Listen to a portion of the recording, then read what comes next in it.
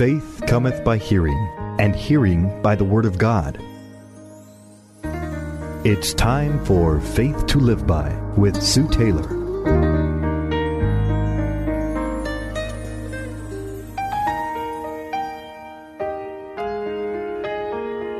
Thank you for joining me today on Faith to Live By. This is Sue Taylor. Life to me resembles many times a construction zone. There are all sorts of signs and warnings along life's way. There are slow down signs, careful, dangerous curves ahead, obstructions, detours, and long hours of roads winding into nothingness. It is good to have a destination, even for the night.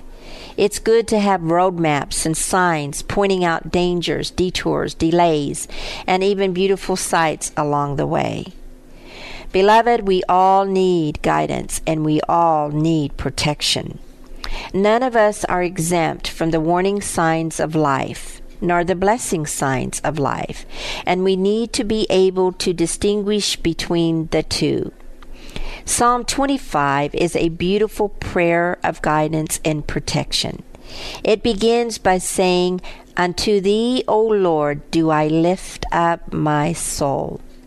Who's got your soul today? To whom and what are you lifting up your soul?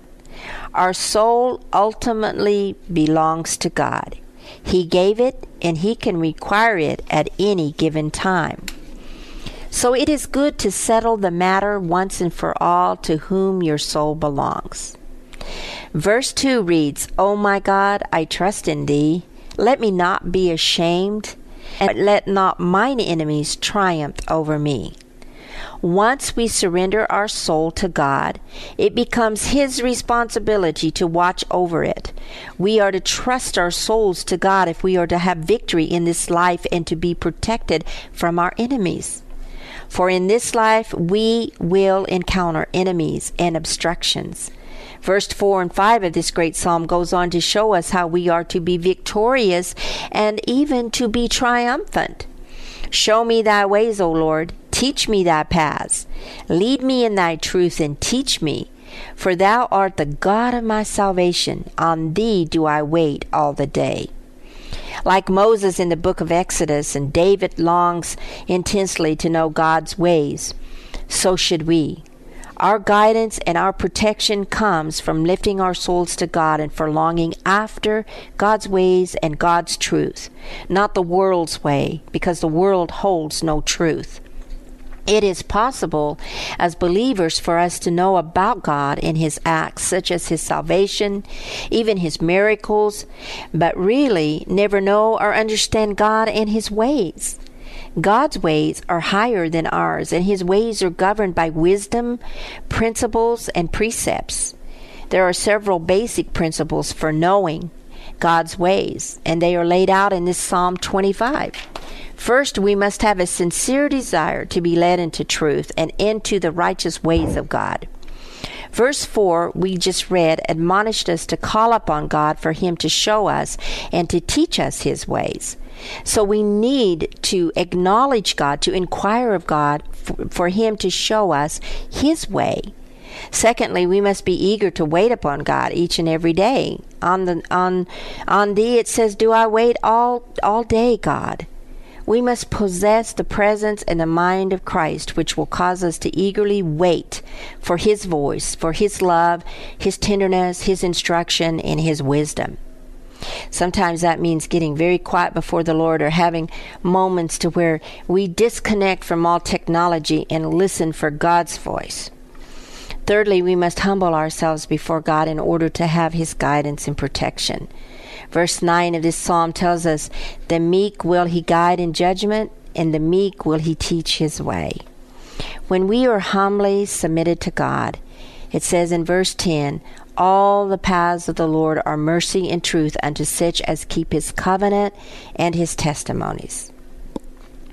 Beloved, are you following the Lord's path for your life, or are you following your own path, hoping you will end up at your desired destination?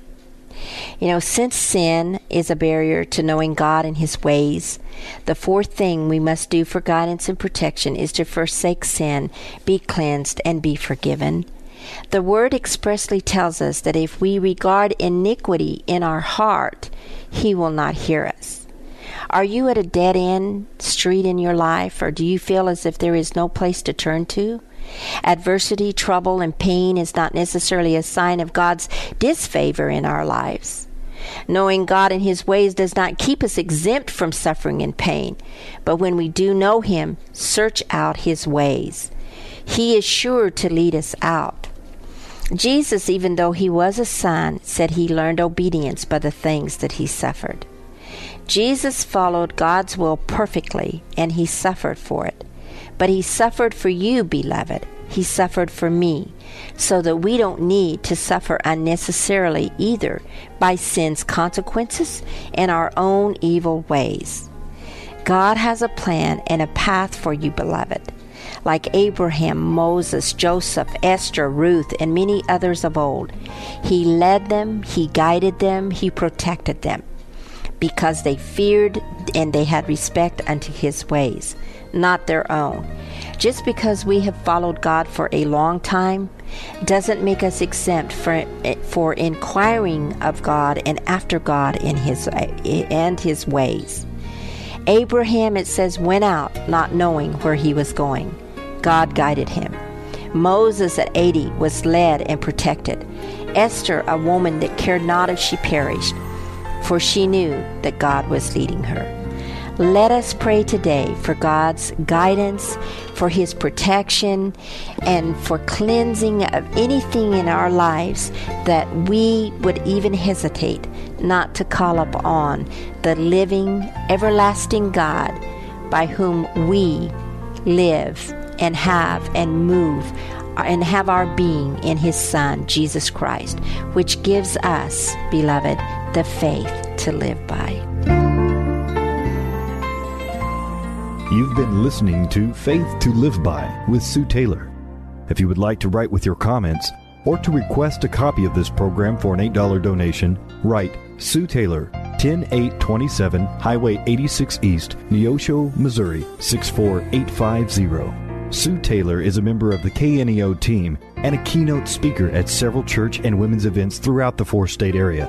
To book Sue for your next event, contact Sky High Radio at 417-451-5636.